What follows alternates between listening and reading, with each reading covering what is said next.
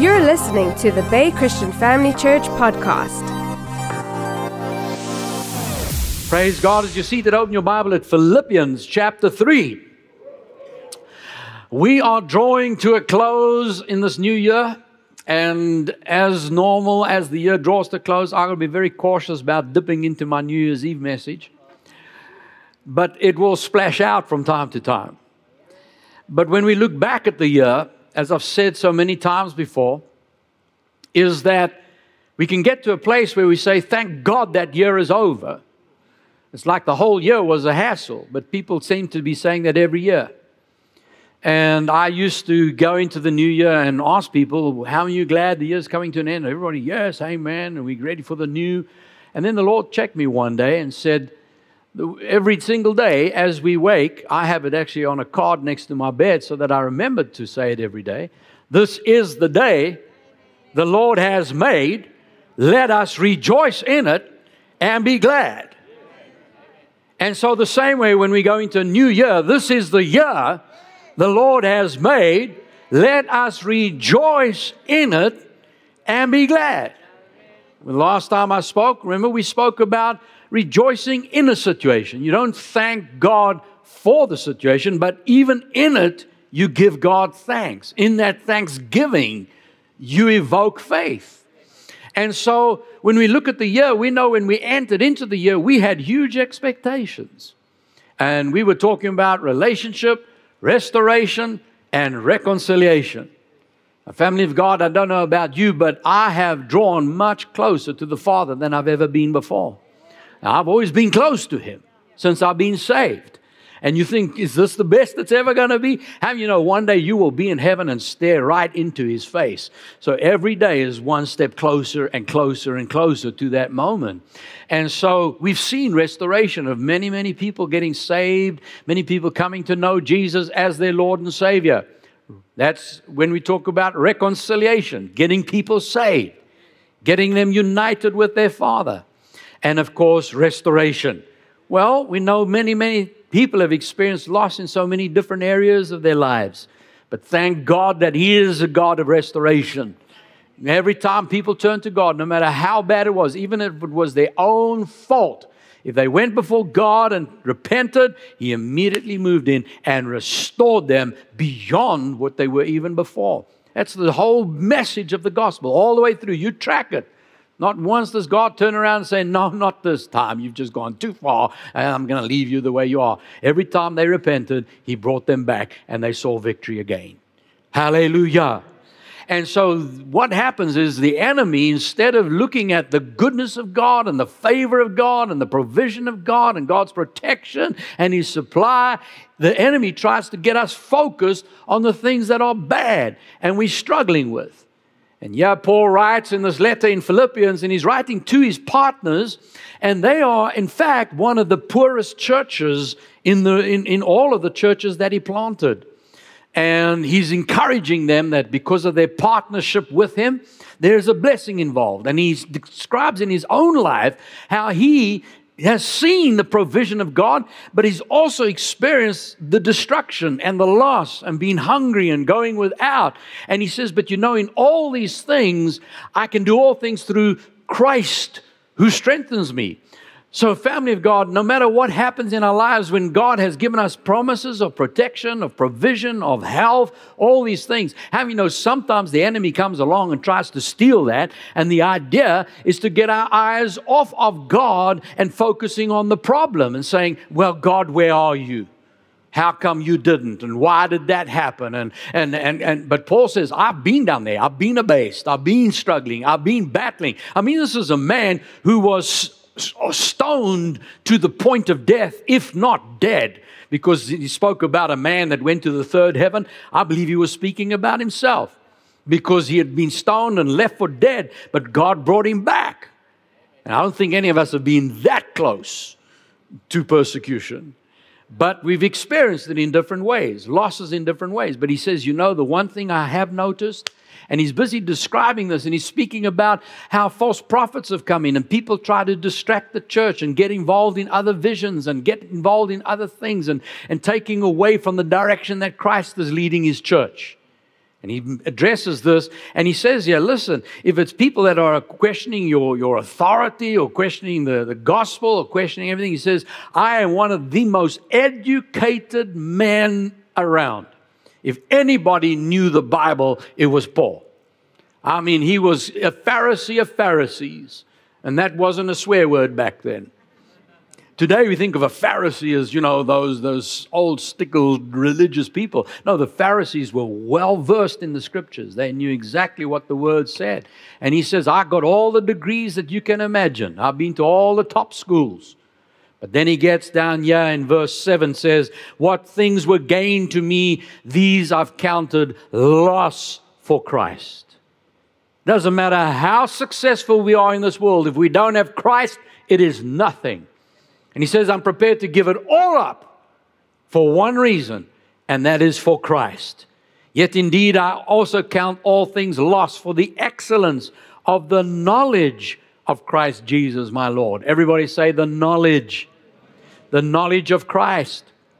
And he says, for whom I've suffered the loss of all things, and I count them as rubbish that I may gain Christ. I count them, the King James Version says, as dung. I count it as dung. In other words, whatever I've done, it's a stench. If I put any of my trust in my education, my own skills, my own abilities, no, I'm putting all that aside because I want to understand and know Christ.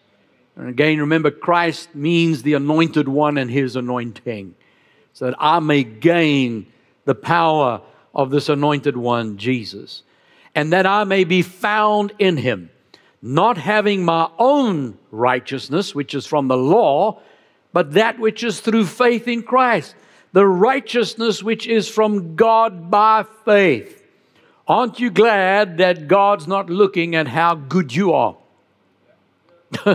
If he had to try and measure my goodness to decide if he has a relationship with me or not, I blew it a long time ago. How many willing to say amen to that? But you see, it's no longer I who live, it's Christ who lives in me. And I wasn't made righteous by my own actions. You were made the day you gave your life to Jesus. He called you righteous. He gave you his very own righteousness. Say that, I have been made the righteousness of God. Verse 10, that I may know him and the power of his resurrection and the fellowship of his sufferings, being conformed to his death, if by any means I may attain to the resurrection from the dead.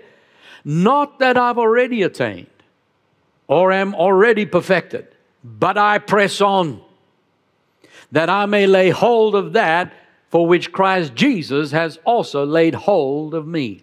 What's he saying? Jesus paid the price for it. I'm going to get it. You've heard me say before, when David spoke about a table laid before him in the presence of his enemies, there are no enemies in heaven.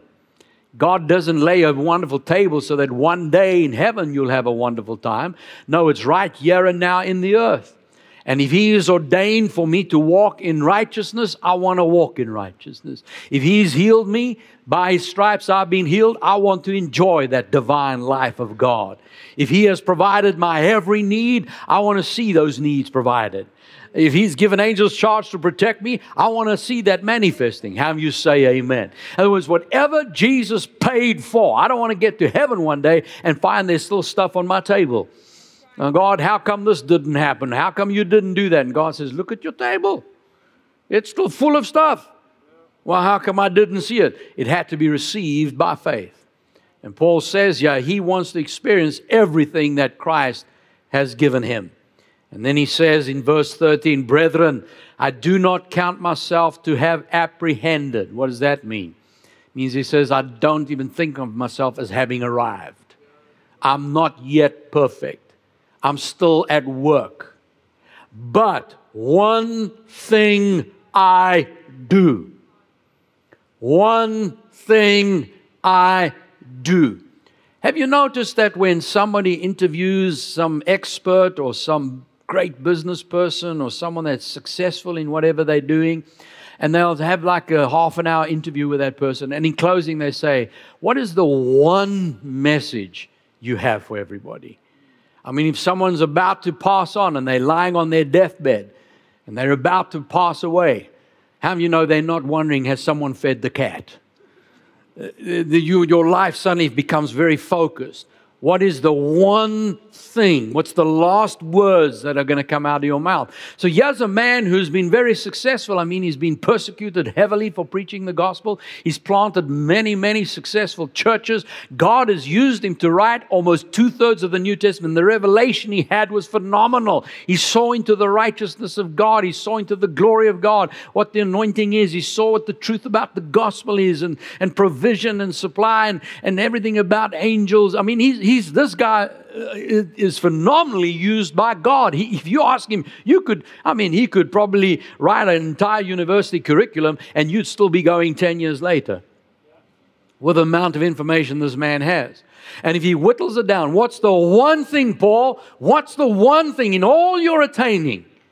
What's the one thing you learned? And yeah, he says, this one thing I do. I forget the things which are behind, and I reach forward to the things which are ahead. I press toward the goal for the prize of the upward call of God in Christ Jesus. You want to know why Paul was so successful? Because he learned to draw a line in the sand. No matter what has happened to him, no matter how much he was beaten up or stoned or locked up in prison or persecuted or mocked or criticized or called names, no matter what happened in his life, he learned to draw a line in the sand, step over, and that is done. You won't hear it out of my mouth again. The only reason he ever brought things up was to educate, to give us a testimony, to teach. You never found him whining and moaning and complaining about what happened. He pressed on. He pressed on. He pressed on. He pressed on. This one thing. Family of God, I want you to know, a lot has happened to you that the devil would want to get you focused on. But I'm here to tell you today from the mouth of God, this one thing, it is over. Put it behind. Yeah, but you don't understand. I don't have to. I don't have to. I've been through things. And we can start to compare notes if you'd like. But it's not about comparing notes. It's saying, I'm not going to let that drag me down for another year.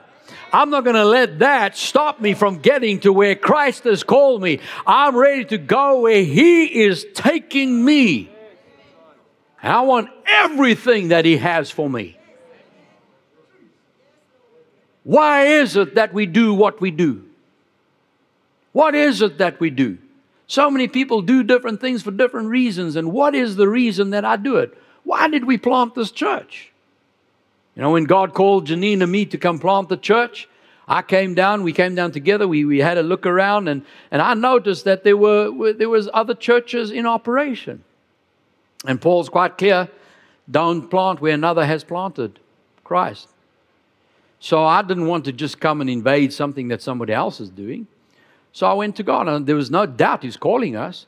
I said, but Lord, why are you calling us? I don't know how many churches there were. I just said to the Lord, I used a number, I don't even remember what it was, but just for example, I said, let's say there are 14 churches. I don't know, I just want to be church number 15. Why are you calling us? And He gave us a very clear instruction to equip believers for the work of the ministry. I had to know why I'm here. Are you with me? Now, with that came a lot of persecution. With that came a lot of struggle and battling. But we had to move on. You press on. No matter what is happening. What is it that you're doing? Why are you doing it? Because this one thing. If I'm focused, if the devil can get me off that one thing. If he can get me to focus on other things. What about this? And what about that? And how come this didn't happen? And why did God let that happen? And as long as I do that, I begin to wheel spin. I can't move forward. I need to make a decision. What is that one thing? And that's why Jesus said in Matthew 6 verse 33, seek first that one thing. Seek first the kingdom of God and His righteousness. and all these things will be added to you. See, so often we can start chasing the things. And yes, when we get saved, it's wonderful to know that, the reason Janine and I got saved was because I saw a miracle firsthand. My wife needed healing and God healed her. And I said, Lord, you did that beyond my blasphemy, beyond my anger. That kind of God I want to know. But then it can be that next time something happens, now someone gets sick, and you say, but God, I thought you healed. How come that happened? How come that person died? No, I got to remember, God is still the healer. But I didn't serve Jesus to be healed. You see, when it comes to prosperity, we hear God provides every need, and for your sake He became poor that you might be rich, and He makes grace abound. You'll always have all sufficiency in all things, abundance for every good work. You sow your seed, you reap 100-fold. A lot of people say, well, I want to serve God. Hallelujah. But then when trouble hits and all of a sudden they're struggling and battling and they can't make the ends meet, and they're struggling to see the provision, and it seems like their finances are in a mess, they can turn around and say, but God, I pulled the heavenly slot machine and no money's come out yet. Is that why we serve God? Are we serving God for prosperity? Are we serving God for the healing? No. Why do we serve Him? Seek first the kingdom of God, and all these other things will be added. In other words, we're not supposed to be chasing the things. We're not chasing the healings. We're not chasing the provision. We're not chasing the money. We're not chasing... Oh, come on, you're getting what I'm saying? Yeah, we need a job, but that's not the reason I'm serving God, just to get the job. I've seen people, they serve God, God gives them a wonderful job, and they're blessed, and then they drift away, and then they stop serving God. Then they need another job. So what do? They come back and serve God some more. And sure enough, He gives them a job. And then you look a month later, where are they again? And you go, hang on, this is not just, check in so I can get the next thing off God's table. It's seek first the kingdom of God. Seek first the kingdom of God. And then the other things will be added. You don't have to chase after them. They come. Hallelujah. So when we talk about seeking first the kingdom of God, God's been dealing with me a lot lately around what is that? What does it mean to serve the kingdom? What is the kingdom of God? What is it really that we're talking about here? Matthew chapter 28, verse 18, Jesus came and spoke to them saying, now again, when we speak to Paul, what's the one thing? Yes, Jesus, He's about to leave the earth. He's been there and He's been walking with His disciples for almost 3 years, and He's been teaching the kingdom and seeing wonders and miracles and healings taking place. They've seen bread and fish multiplied, gold out of fish's mouth. They've seen some amazing miracles, dead being raised and things like that. And yeah, He's about to leave the earth. What's the one last thing you want to say, Jesus? What is the most important statement that you're going to leave with us? And He says, all authority has been given to me in heaven and earth. Go therefore and make disciples of all the nations, baptizing them in the name of the Father and of the Son and of the Holy Spirit. Teach them to observe all things that I have commanded you. And lo, I'm with you always, even to the end of the age. Amen. Now, family, notice what He says here. He says, go make disciples, not go make converts. This is not just about filling the fish tank. Fishers of men. We're supposed to be going out to get people saved and then disciple. What's disciple mean? It is a student, a learner. Notice He says, teach them to observe all things that I've commanded you. Teach them. We can do many, many things in a church and be involved in many, many different activities.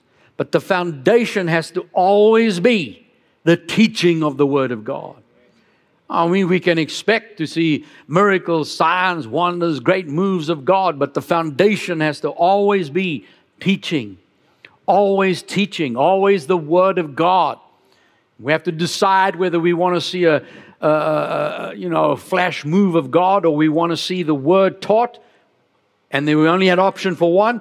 The Word of God needs to be taught. Thank God we have many options. We have many alternatives, and we have many opportunities to experience the various things of God. But Jesus, his most important thing was make disciples, teach people, teach them to observe all that I've commanded you. And so we understand that this instruction is not just to the pastor in the pulpit. This is for each and every person. Jesus said in Matthew chapter 9, verse 35, Jesus went about all the cities and villages. What did he do? He taught in their synagogues. What was he preaching? The gospel of the kingdom. Seek first the kingdom of God. What was he teaching? The kingdom of God, the gospel of the kingdom. And he healed every sickness and every disease among the people. But, now hang on now.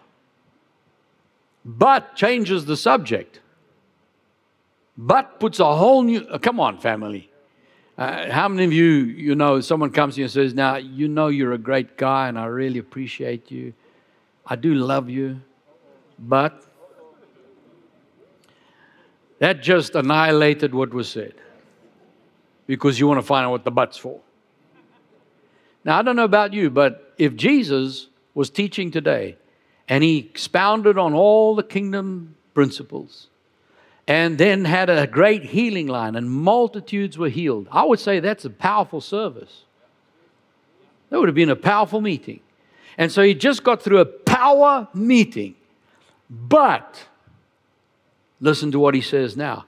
When he saw the multitudes, he was moved with compassion for them. Everybody say compassion. Because they were weary and scattered like sheep having no shepherd. It bothers Jesus when there are sheep without a shepherd. He doesn't just want sheep. You get people today, they get offended for some reason with somebody at church. They get offended over some issue and they think, well, I don't need the church. I don't need the organization. It's just me and Jesus. And I can worship Jesus from home and just worship Him and praise Him. If I need to, I can go online and, I can just spend time with Jesus. That's a sheep without a shepherd. It bothered Jesus. Yeah, but Jesus is my shepherd. Hang on, that's Jesus right there. I said, this is Jesus right. Yeah, the shepherd's looking at sheep and he sees them as sheep without a shepherd. And that has he has a problem with that.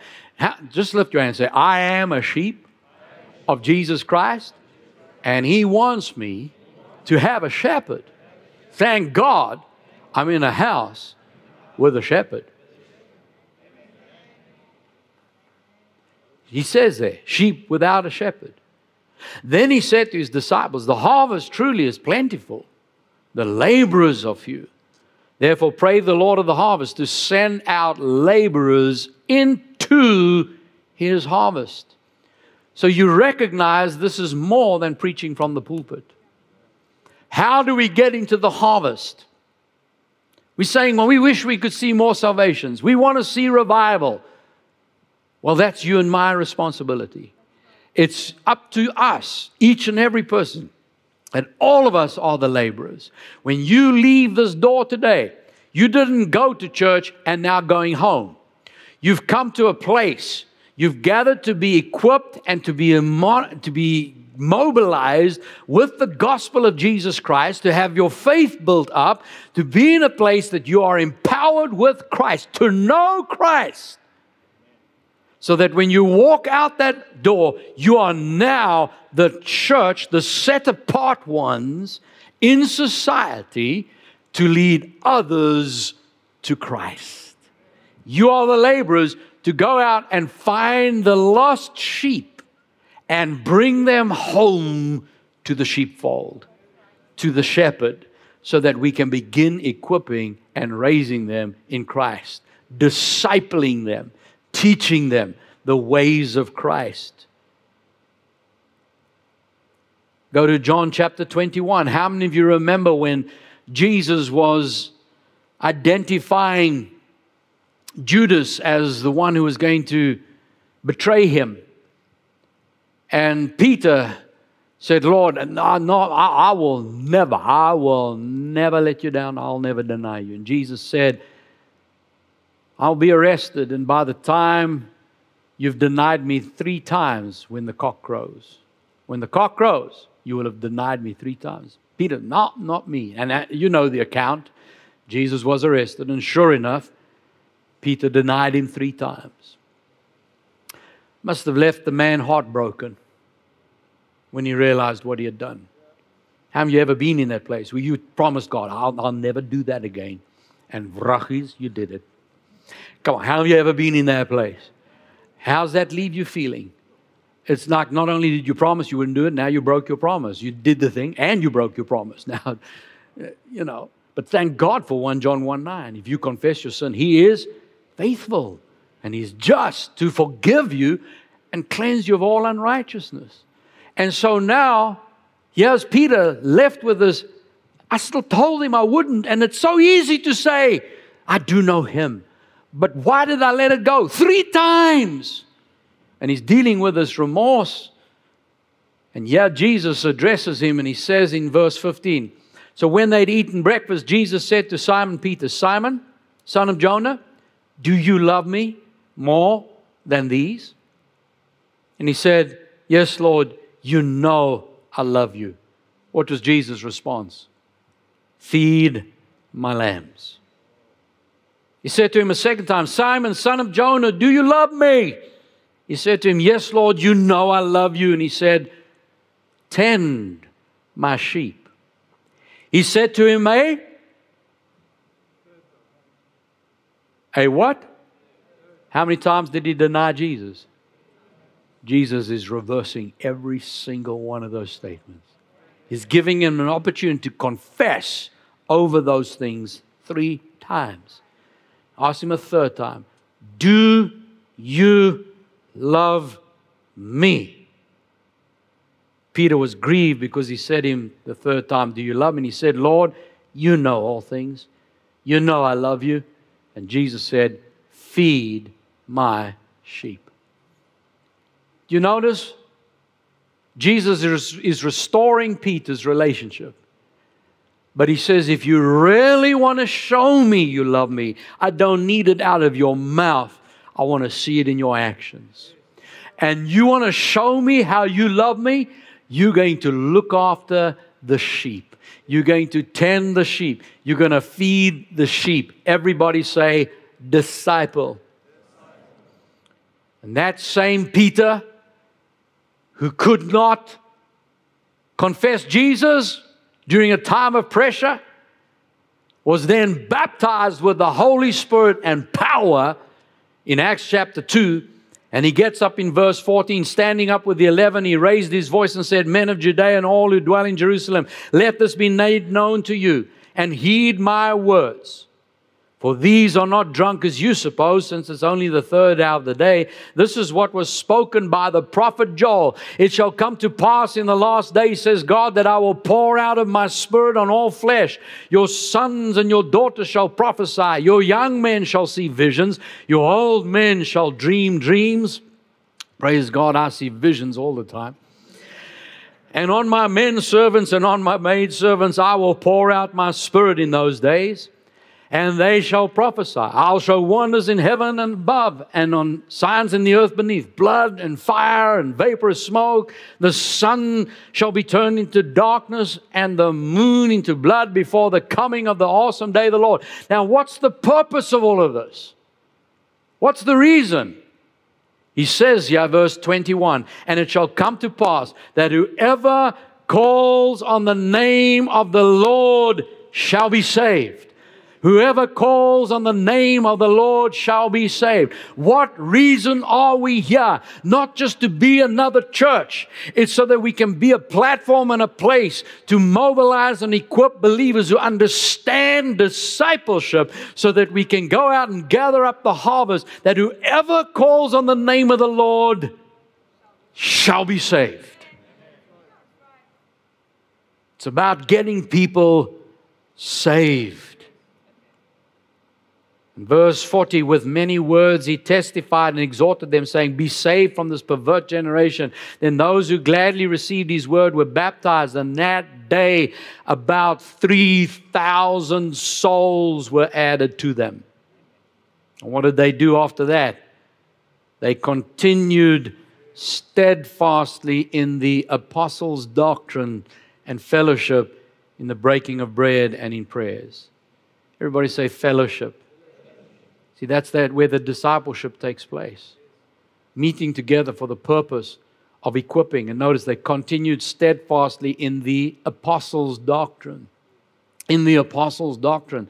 That's an important statement, because even Paul wrote to Timothy in 2 Timothy chapter 3 verse 10. He says, you've followed carefully, you followed my doctrine. Notice he didn't say you followed the doctrine. You followed my doctrine. Disciples follow after their discipler. Sheep follow the shepherd. Amen. We follow the word as it's been taught. We're not all going in different directions. More than one vision, you have division. We follow the vision that God's given us. And he says, follow my doctrine.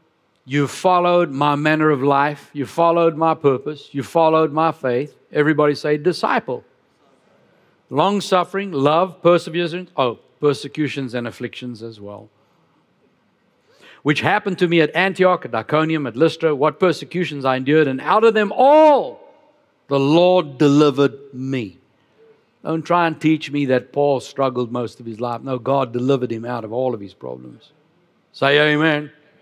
Yes, and all who desire to live godly in Christ Jesus will suffer persecution. But evil men and impostors will grow worse and worse, deceiving and being deceived. But you continue in the things which you've learned and been assured of. This one thing, press forward. Forget what's behind, knowing that from whom you've learned them, and that from childhood you've known the Holy Scriptures, which are able to make you wise for salvation through faith which is in Christ Jesus. Now remember, all Scripture is given by inspiration of God. It's profitable for doctrine, for reproof, for correction, for instruction in righteousness. See, we want the exciting messages, but what about the corrections? They're all there. For why? Instruction in righteousness. Why? So that the man of God, say that's me, may be complete and thoroughly equipped for every good work. Say thoroughly equipped. And so when I said to the Lord, why are we here as a church? He led me to this scripture, Ephesians 4 verse 11. God himself gave some. Notice not everyone. Some to be apostles, some prophets, some evangelists, some pastors and teachers. God gave. God gave. If He gives something, what is that? It's a gift. Your pastor is a gift in your life from God. I'm not talking about the man Allan Bagg. He died. It's Christ who lives in me. Are you with me? God gives these gifts into your life. For what reason? Equipping you for the work of ministry. That doesn't mean preaching from a pulpit. Even those that preach from a pulpit. I remember a man of God saying, he was talking to God, and God said to him, just remember, I didn't give you boys churches so that you have a pulpit to preach from. Even my calling, it's not for me to come and demonstrate my gift. It's for the equipping. Anyone that's called to the ministry, these people that just want a ministry, just want the platform, just want a microphone, just want to be made known, that's the wrong reason, the wrong purpose. The reason we are called is to equip believers for the work of ministry. Some people will never ever touch a microphone and do more in the kingdom of God than someone who's up here just trying to sprout their skill and their talent. You're getting this? The work of ministry. Now, what is the work of the ministry? For the edifying the body of Christ. So we all come to the unity of the faith, the knowledge of the Son of God, a perfect man, to the measure of the stature of the fullness of Christ, that we no longer be children tossed to and fro, carried about by every wind of doctrine, by the trickery of men in the cunning craftiness of deceitful plotting. Family, things will come and things will go. You'll have this latest thing blow up and everybody wants to be a part of that. And then the next thing blows up, everyone wants to be a part of that. You want to be part of the living Church of Jesus Christ. Founded in the apostles' doctrine. Verse 15, but speaking the truth in love, grow up in all things into Him who is the head, Christ, from whom the whole body, joined and knit together, by which every joint supplies, according to the effective working by which every part does its share, causes growth of the body for the edifying of itself in love. Notice, the primary reason you were saved was to reconcile you to your Father. It was not just to get out of hell into heaven. It was to have a relationship with the Father. Now that you have a relationship with the Father, He has undertaken to make sure your every need is met. That's His promise. You don't have to chase that. Now that I'm saved, my responsibility becomes the work of the kingdom of God.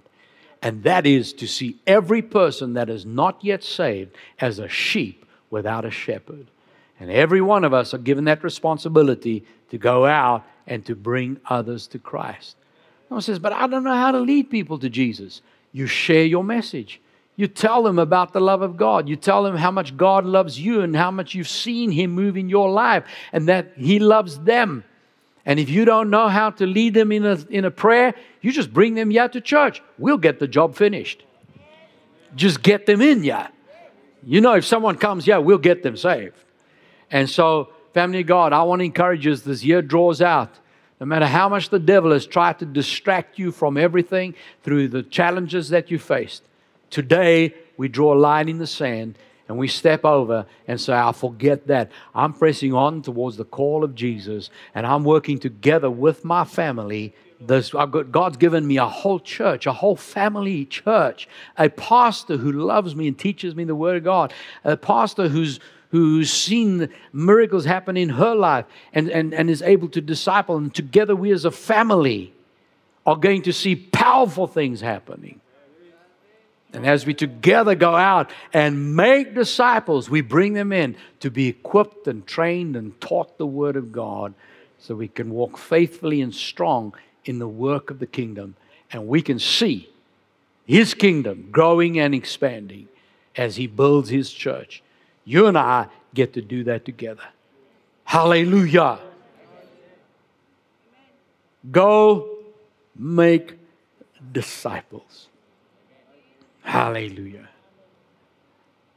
How many ready for the next year?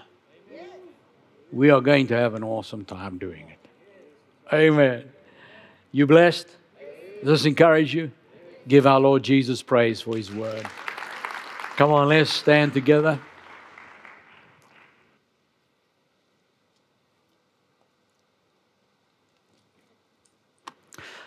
Lift your hand to the Lord and say, today I've heard the word of God. That word brought faith to my heart. And I am a believer, not a doubter. And I thank you as a hearer of your word. I'm also a doer. Father, I'm so aware of how you are so good. You saved me. You gave me life.